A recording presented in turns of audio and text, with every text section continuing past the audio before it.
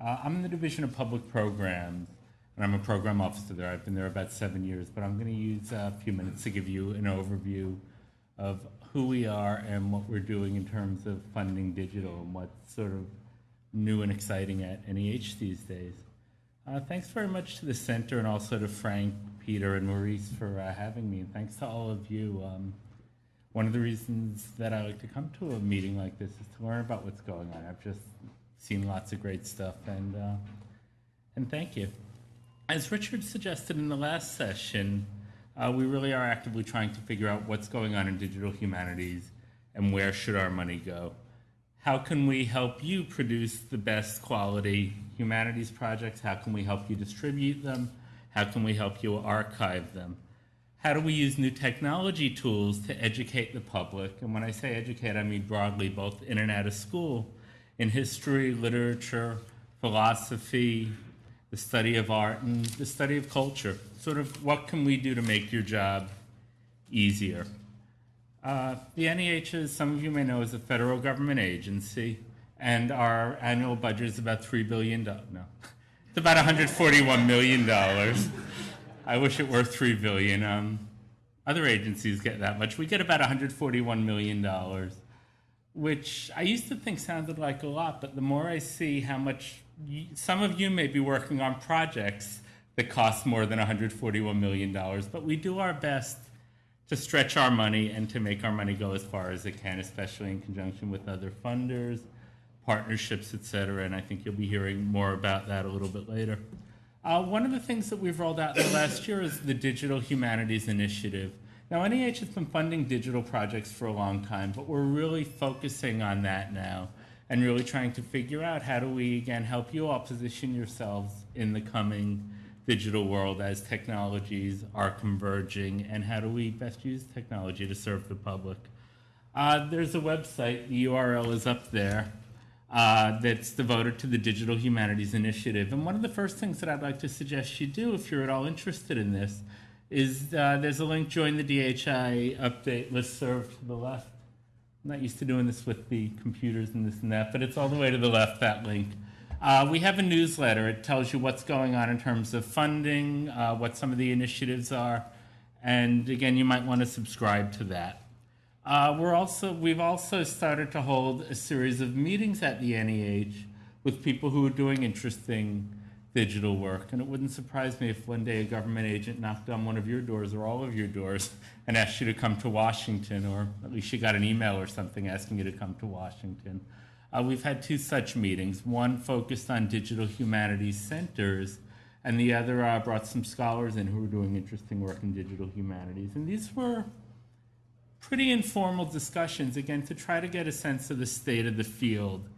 And again, program officers do that. My main responsibility is in the Division of Public Programs.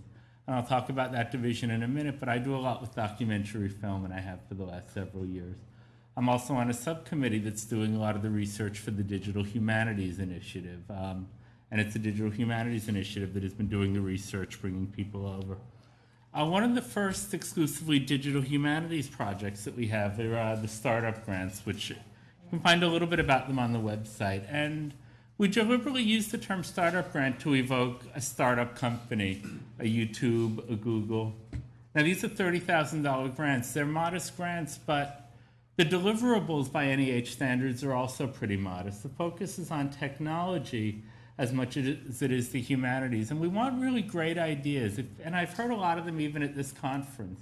If you have a way to adapt something that you see in the commercial world to something that could educate people in the humanities, go for a startup grant. We're not asking you to build a massive website, portal, whatever. We're asking you to start doing that to see if something is feasible, which again is a little bit unusual, at least for NEH and for a lot of funders. We're funding ideas and feasibility and seed money to move a project forward for innovative ideas.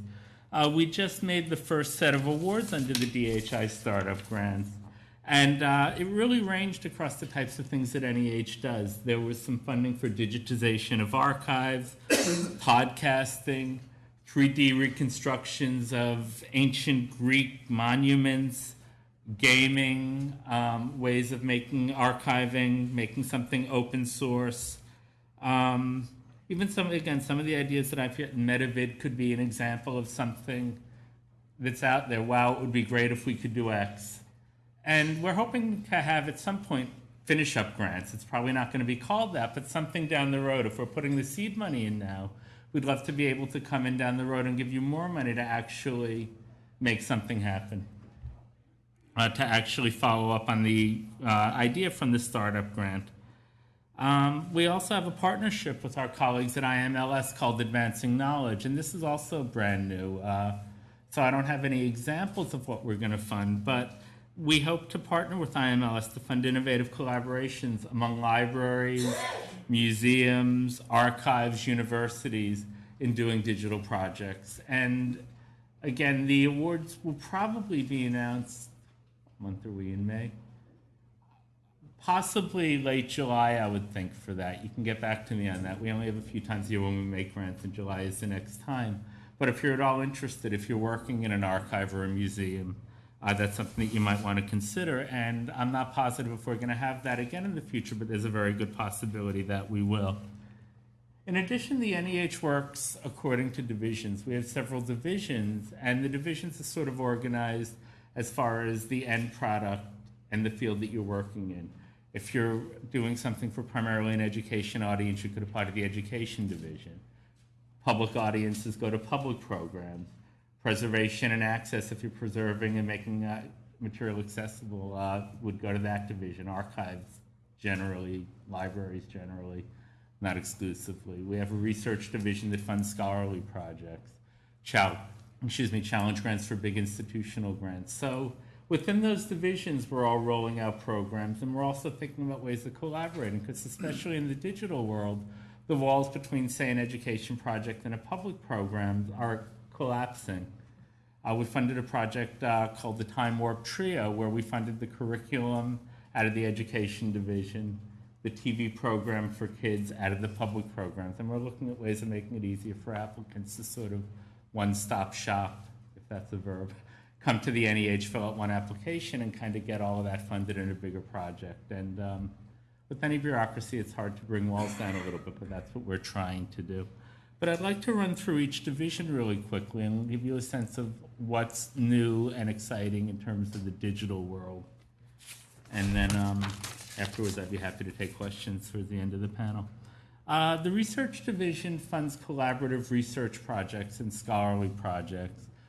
Some things that they funded include databases, where especially social historians will use databases, use computer software to sort data, do research based on that. Scholarly publications that might be online, scholarly editions, George Washington's papers, Thomas Jefferson's papers, annotated online. They have a new program called Digital Humanities Fellowships, which are intended, again, very broadly to support scholars who are doing digital work. And it's broad because we want to see what we get. We'll put the money out there and we want to see what happens. And this is the first round for the Digital Humanities Fellowships. So I don't have any examples of what we funded under that because we haven't funded anything yet. The Education Division, have some of you received NEH grants or applied? I'm just trying to get a sense. Okay. Some are a good number of you familiar with NEH, just so I have okay. Sorry. I'll do what I can later, Ned. The Education Division might be of interest to a lot of you. They have teaching and learning resource grants to develop curricula, including online curricula, digital curricula, primary materials for instructors, study guides. There's a website that's hosted by NEH called Incitement that has lots of good resources for instructors. It's sort of a guide to other websites.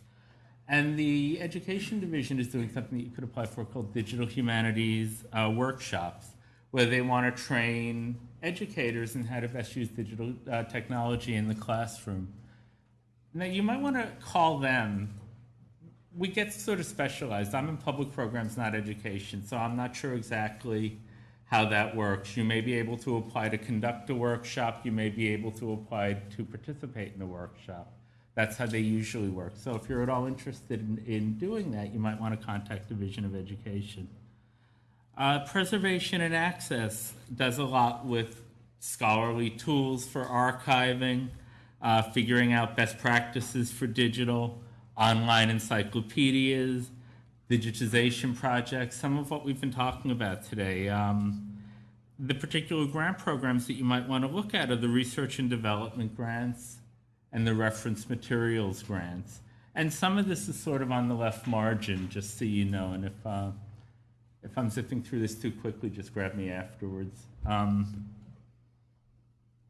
One of the more prominent projects out of Preservation and Access is the National Digital Newspaper Program, NDNP, which we're doing in cooperation with Library of Congress. And it's a massive project to try to digitize and make searchable all of America's newspapers historically. And I think that they're just unrolled either a beta version or the actual version. We also have a division of challenge grants, which again supports institutional projects.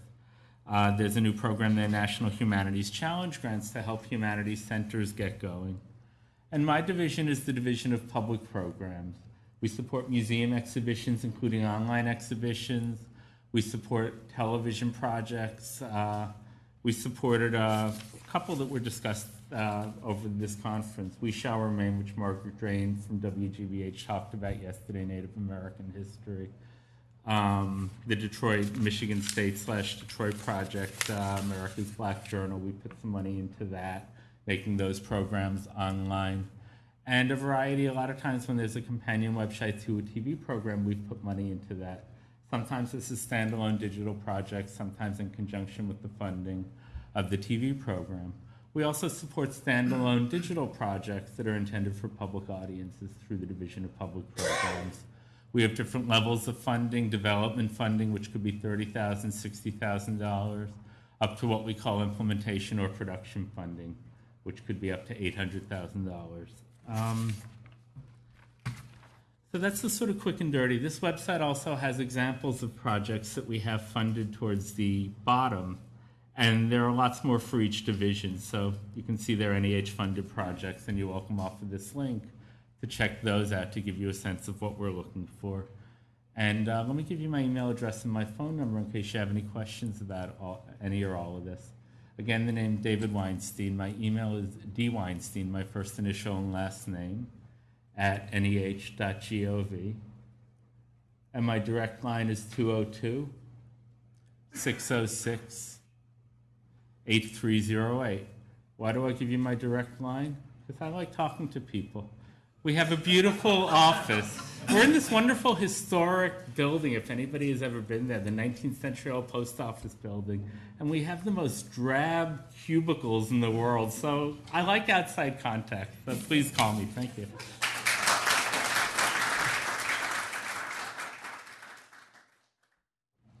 Good afternoon. My name is Dan Lukash. I'm a senior program officer with, there's Carol. We're ready to go. With the Institute of Museum and Library Services. I'm glad to be here. A couple notes I made before I get into my presentation, just listening to the projects, listening to some of the projects and the activities and the themes that people were talking about. I think it ties in very well with many of the activities that we do at IMLS. A couple people talking about museums have stuff and they want content, trying to match content and have people have access to that. I'll move forward here. Connect people to information ideas, that's our sort of our new mission statement. And I'll just mention a couple of projects we're doing now. We're working with the Minneapolis Institute of Art and the Walker Art Center. They have a very popular website called Arts Connected. And we've just funded that website to do two primary things. One, make it open source so everybody can get to it. And then one of the things that in their focus group was education and teachers. Teachers loved having the resources, but they wanted to manage the resources themselves. They wanted to take this painting and maybe this video conversation of the artist about that painting and these paintings and create their own lessons plans to meet their state standards, where a lot of times museums were putting the content up and then creating the lesson plan and curriculum for them. So this Art Connected website we're funding so teachers can gather their own resources. And I think that ties in with a lot of what we've heard here. Also, I think our friends at Michigan State have a current project with some video conferencing. I don't know if it's out of your office or in another office. Video conferencing with schools, connecting how students can learn through video conferencing. I think that ties in very nicely. Another project we're doing is down at George Mason in their new media center. They've working with the Smithsonian, and they've taken 6 objects of national prominence. For example, Thomas Jefferson's desk, the short-handled hoe for Cesar Chavez, and the lunch counter at Woolworths are the first 3 coming out. And they've created a lesson plan around those particular objects, and then have created information and text so local historical societies can log in, use that national object, and then create a website and a lesson plan. And they give them the instructions to do that and incorporate that national object with their local history. And then they're also doing online, I think through both website transmission and video conferencing, with specific historians from the Smithsonian talking about those particular objects. And then the historical societies are able to create their own lesson plans with the local schools that tie into their local history. So I think those are some projects and some areas where we're interested in. So I think IMLS is really on the same wavelength of everybody here of trying to get that access. The digital divide is not just who has computers and who doesn't have computers. It's the type of access and the ability to use that. And I think all these projects sort of tie that in, and that's what everyone's talking about here in this particular conference, of trying to tie all that information together. So everybody in the 122,000 libraries and who use the 17,500 museums, if you believe all those numbers to be accurate, occur. And we do grant making, convening, research. Our primary eligible applicants are museums, libraries, and on certain programs, institutes of higher education are eligible to apply, and I'll touch on that in a minute.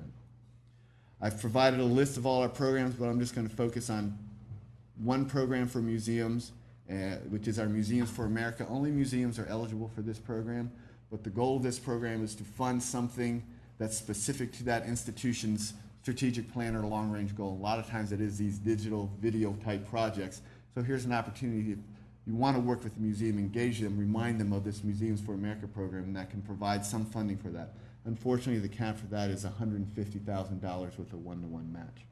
We do have a conservation program where institutions, museums, again, can apply to do conservation work if it's a priority within their institution, and that certainly includes all the digital activities that we've been talking about.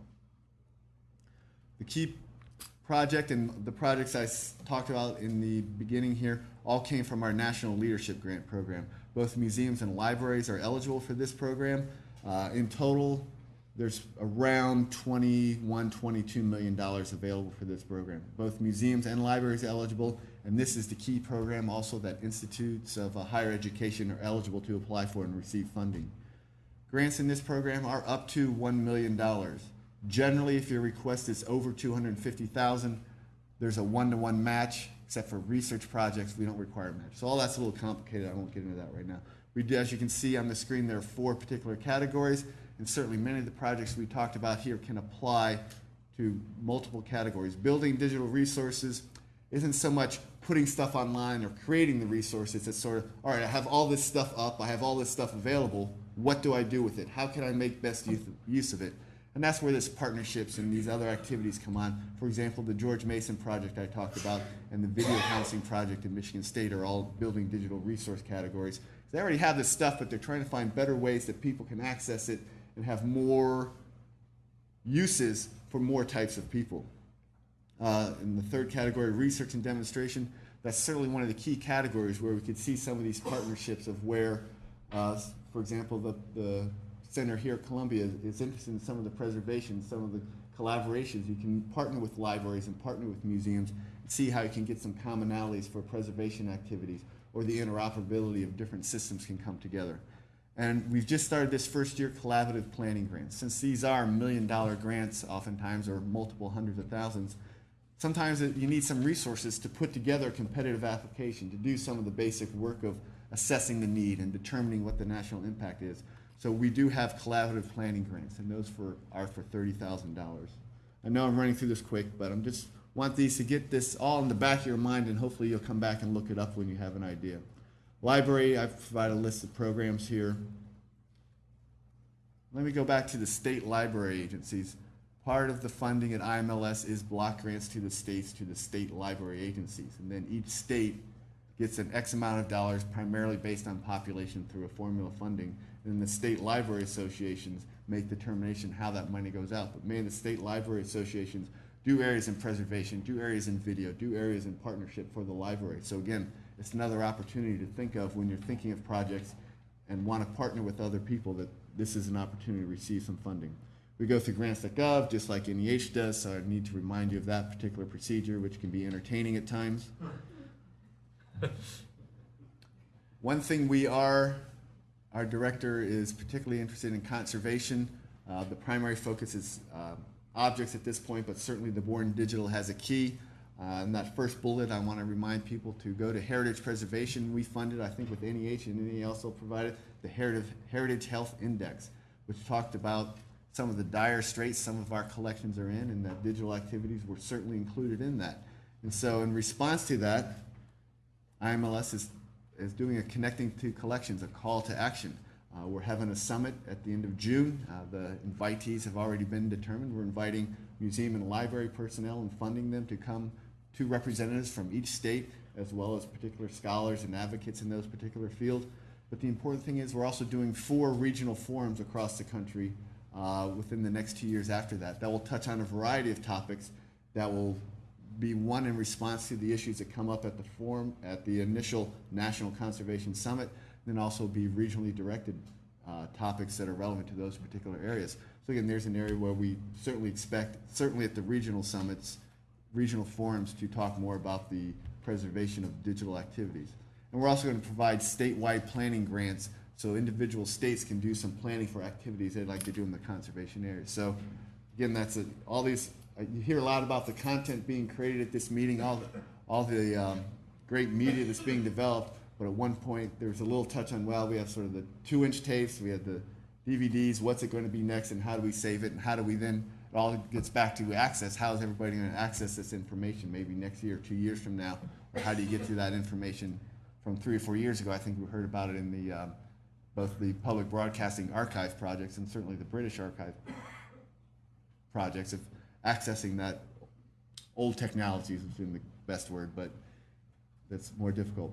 The other thing I want to call your attention to is a free conference. It's actually very much like this. We call it WebWise, where museums and libraries come together, and a lot of it's best practices. We have sessions where you hear what's going on, hear what projects are going, and we also try and have some key speakers to talk about what's going on in the digital and technology worlds of both museums and libraries.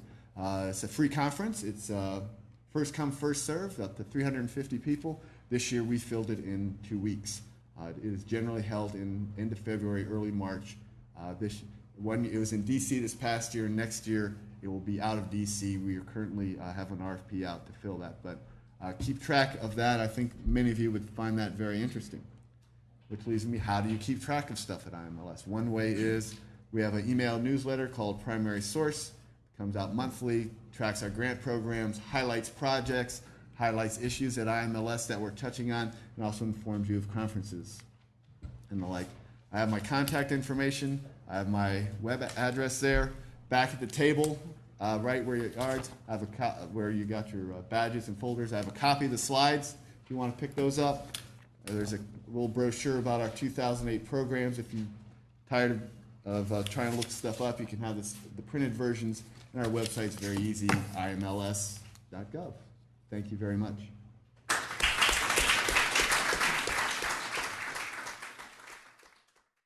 My name's Brian Newman. I'm with Renew Media, and you probably don't know our name because it was just a few months ago that we were called National Video Resources. And we changed our name recently to Renew Media, and we are an organization founded by the Rockefeller Foundation to help filmmakers get their films funded and to distribute them to as wide an audience as possible.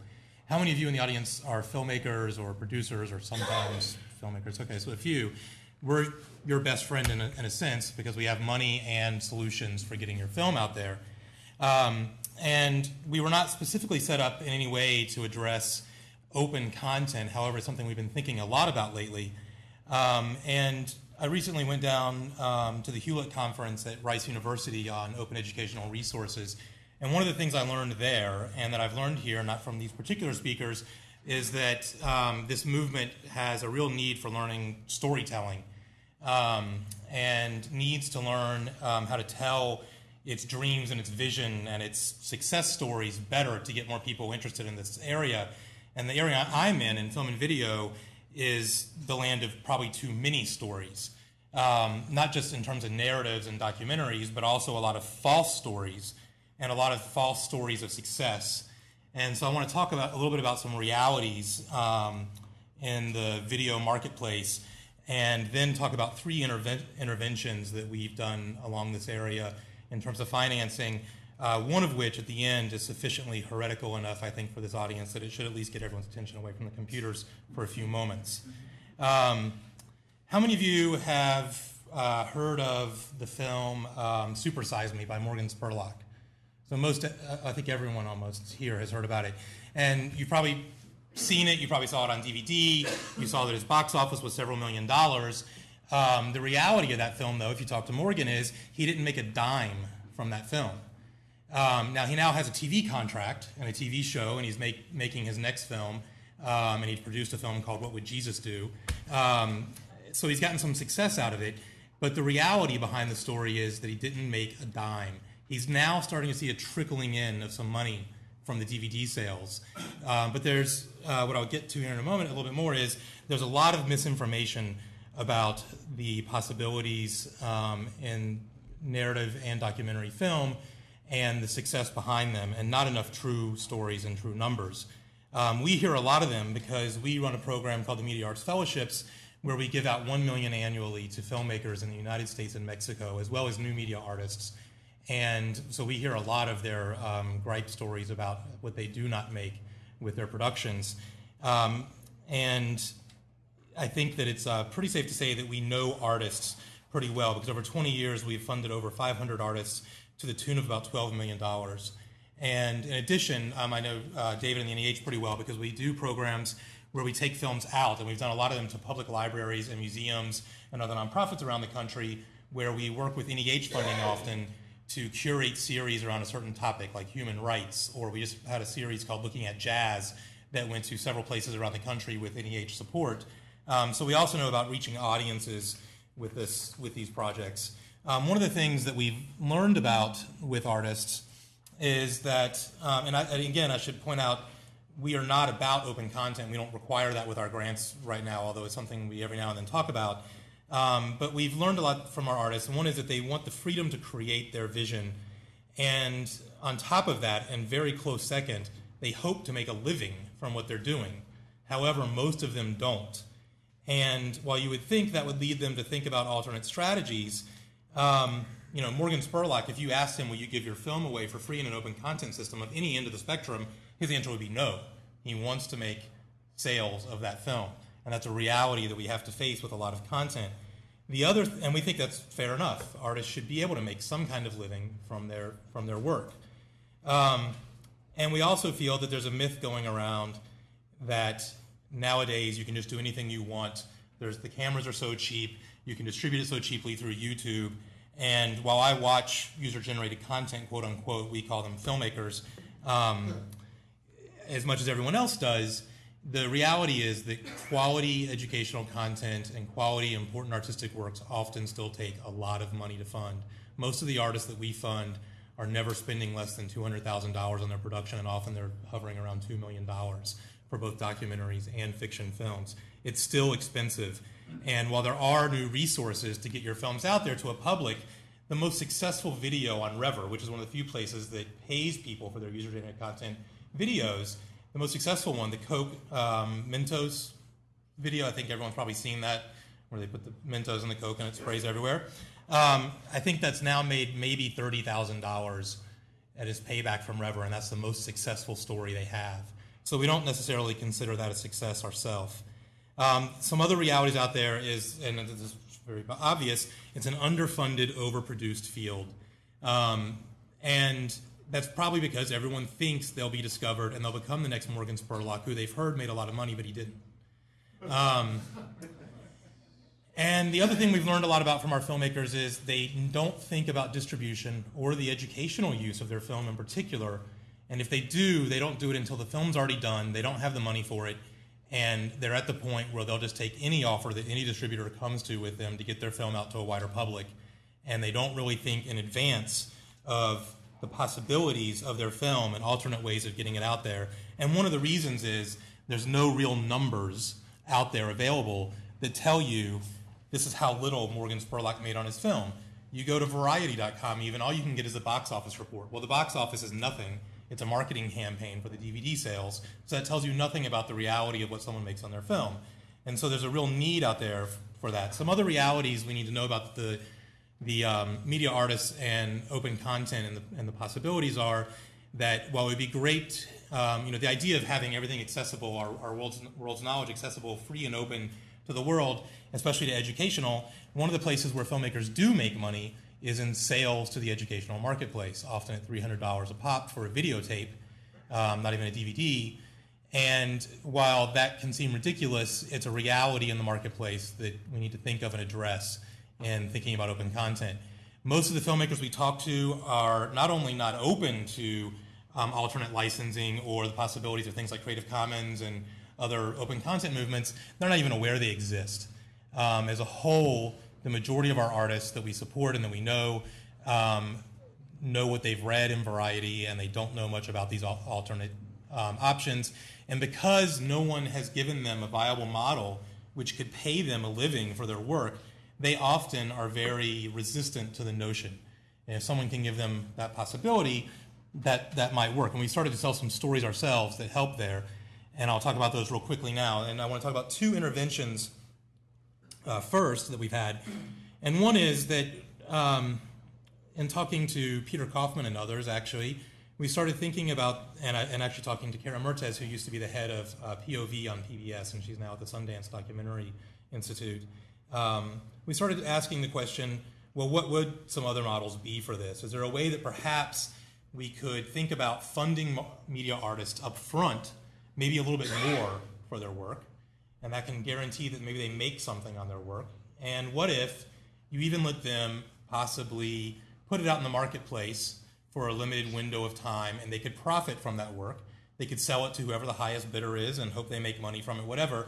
But as a stipulation of your funding, it had to revert to some other alternate licensing scheme after that window of time. Perhaps after 5 years, it went back into the public domain or into Creative Commons license with attribution, et cetera.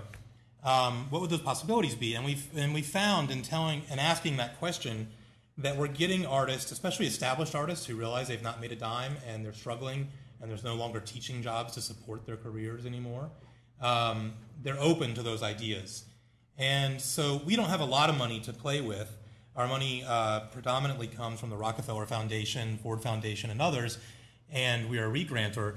So we can't do a lot, but we just decided to do, for our 20th anniversary this year, we decided, what if instead of hiring someone and paying them money to make a commercial about us, what if we gave the money to artists? But we sampled this idea, and what we did is we put out a call to all of our artists saying, we'll give you money up front to make a less than 1 minute short piece, and our only stipulation is that you have to make it under a Creative Commons sampling license. And we were amazed that we actually got a really good response from tons of our artists. We were able to finally select 5 because of all the money we had to pay. And they ranged from emerging to established artists, very diverse. I actually had a website that I had emailed in to show everyone, but for time's sake, I'll just skip it and say that we got some great works, which we premiered at the Tribeca Film Festival just a couple weeks ago. They're on our website, which is renewmedia.org. So very simple to find, and they usually pop up right on the first page as an advertisement. You can click on them. We made a deal with iSpot, which is, I don't know if everyone knows iSpot, EYEspot.com. It's an online website where you can mix and mash video. They have a very simple editor. It's almost like an iMovie. That's you can load your content, you can mix it with other people's content, you can mix it with Creative Commons songs and spit it back out to your cell phone if you want. And we've got all those works up there, and we're now encouraging the general public to take those same works, mix them, mash them up, and we have a contest where those same original 5 artists will decide who wins it. And we actually don't know what the prize will be yet, but we're hoping that a company will give us something to give away. The second intervention, which is very simple to describe, is as I mentioned before, there's a lot of false stories, but not a lot of reality. So we have contracted with Peter Kaufman and Intelligent Television here through a MacArthur-funded study to study the economics of distribution with the goal, we hope, will prove our theory that people aren't making money. If you look at the amount of money going into the productions and the amount of money coming back to them, there's a gross disparity, and perhaps when you have the numbers in front of you, we can start to tilt the thinking of the foundation world, other funders, public media funders as well, and the filmmakers themselves to realize, wait a minute, not just Morgan, but no one is making money. There's 4 or 5 people every year that might be making some money, and maybe that can help do something different. So those are 2 easy interventions that we've started, and all of those will be available on our website. So I have some proposals that I have thought about for the financing of open video that we need to think about, and then I'll go into our third intervention very quickly. One is that I hear a lot of black and white in a lot of these rooms, and I think most people here are pretty reasonable, so they understand this, but I think it's really important to realize that the future is not open versus paid. That's not going to ever be what the future is. It's going to be a mix of those two. And it's not going to be top-down versus bottom-up. There's going to be user-generated content, and there's going to be stuff that's funded by HBO and whoever else. And those 2 worlds are going to coexist just like every other technology. We always settle into some kind of medium. The other is that the commercial-non-commercial split is pretty much fiction. And we need to realize that most of the producers that are making stuff for educational use are also hoping to make it for commercial markets, et cetera. The other is, and this is very simple, but broadcast will not die. There'll be hybrid models, but it's nowhere near dead. The other is that neither is text. I think it was back in 1990 that Gregory Ulmer first proposed the idea of electracy, the idea of the movement from orality to literacy to electracy, which is electronic-enabled thought processes, business models, everything around the idea of a mix of gaming, web, video, all coming together for a new electronic-enabled thought. And that was something he proposed back before somebody come up with the ridiculous term of Web 2.0 for what we envisioned the web back a long time ago. There's nothing new about what's going on the web. This is stuff, I mean, we were supposed to right now be in virtual reality goggles talking to each other and zooming through cyberspace to pick out what we wanted, and we're still way behind. So that's the other thing, is technology is slow. And so we've got to kind of use duct tape to pull together the innovative projects that we want. The other thing that we think is really important to keep in mind, and when you're dealing in educational settings, people don't talk about it, so we say students, but I woke up one day and realized when I was reading the paper and they keep on saying that consumers keep buying, that I'm the consumer. That's me as well as everyone else. And so I think we need to realize that the consumer is king, and we need to focus on what the audience wants, not what we want them to want. And so what I'm kind of getting around to with all of this is that we need pragmatic solutions, and that nonprofit and education and philanthropy need to start thinking about pushing innovation with new ideas that are very much practical, pragmatic, and can offer new solutions for getting this content out there, and that maybe combine different processes to get to where we want with open content at different varieties of the spectrum. So this is our last intervention, the one that hopefully will wake the room up a little bit, called the Reframe Project, which we have just now officially launched with support of the MacArthur Foundation and in partnership with Amazon.com. And our project's goal is in some ways much like the Google Book Project, but with the rights holders' permissions and with them actually having the chance to make money back for their works. And what we've done is we've realized there's a lot of films stuck on the shelf. There's a lot of film in analog formats and others that aren't accessible, and because of rights clearance issues, et cetera. And there's a lot of filmmakers and distributors and archives, not archives as much, but definitely distributors of content that we want to use in the educational setting that right now are not open to open content models, although they may be so in the future. The other thing we realized is that when I was down at Rice University, people kept on saying very quickly, well, you know, we have to face the sustainability issue and the rights issues, and then they would move on to some other topic because they didn't want to talk about those two because they didn't have an answer for any of them. So we think we've built with this project, which I'll go through, something that could potentially be a sustainable solution to get this content out there, and that could move into open content solutions. So what we've done is we have partnered with Amazon, Custom Flicks, and Unbox, 2 of their divisions. And we are going out to archives, distributors, filmmakers with a large body of content, museums, libraries, and we are going to be offering to digitize their entire libraries for free, on video for free, on film at cost. And when I say at cost, we have worked with a lab, and this is not a less than quality job. We're working with an established laboratory, and on average it'll cost about $400 for 90 minutes of 16 millimeter or 35 millimeter with sound. We can also do Super 8, regular 8, all kinds of formats for that are cheaper, and it's about $400. However, We do it on a deferred basis, so you can start making money back from that content sale and start paying off the cost of that digitization. And we hope to be moving to where film will be free as well. The deal that we have made with Amazon is non-exclusive, and that's a key thing to keep understanding throughout this entire thing. So while we will help you digitize your works and make them for sale, which I'll talk about in a second, all of this is non-exclusive. So if you were, for example, to come to us and say, I want to work with a different lab and then put my stuff in your system, we'll work with you on that basis as well. If you want to, when we digitize your works, by the way, we will give you back at the beginning a digital copy of your work as a DVD master. And if that's not good enough quality for you, we can offer almost any item you want, a hard drive, what you need for iTunes, and we'll give it to you on a non-exclusive basis, and you can take that content and make it available for free on an open content system, or you could make it available for sale through iTunes. We don't care. We're definitely going on the long tail model of realizing that if it's in our system, we don't care where else it exists. One of the things that and we're going to help people deliver it through 3 methods. DVD on demand, and we think this is a crucial part of the project that makes it different than what other people are doing. Every single day, I think today 2 more places launched that are offering digital downloads, and the reality is that's great, but no one's using them. It's a very small marketplace. People still want something they can get onto their TV, and people still want DVD at this time. So we're offering DVD on demand. No inventory is needed, so you don't have to print a 1,000-copy run or something like that. We're also offering digital download to own or to rent at prices set by the rights holder and at favorable splits to the rights holder and at variable times of rental. So for example, a university could choose to download a digital copy to their server and show it in their classroom and have it expire after they've shown it once or after an entire semester, or they could give logins for their students, which could last for an entire semester or for an entire year, or you could purchase the copy in perpetuity. We can set all of those based on what the rights holder wants to do and what the universities want to do. And again, all of these options are opt-in. So if you want to do DVD on demand but not digital download, you can opt to do that. All of them are opt-in processes. And the last thing where it says ingest on demand here is not the best solution, but if you've got a large body of film content and you don't have the money for the digitization and we haven't been able to help you raise a grant for it, we can do a project called Ingest on Demand where we put all of your metadata into the system. And working with Amazon, they have some algorithm that I don't even understand that says after 4 people or whatever look at it, they're confident it's going to sell enough that they'll go ahead and ingest it and digitize it and cover all the costs.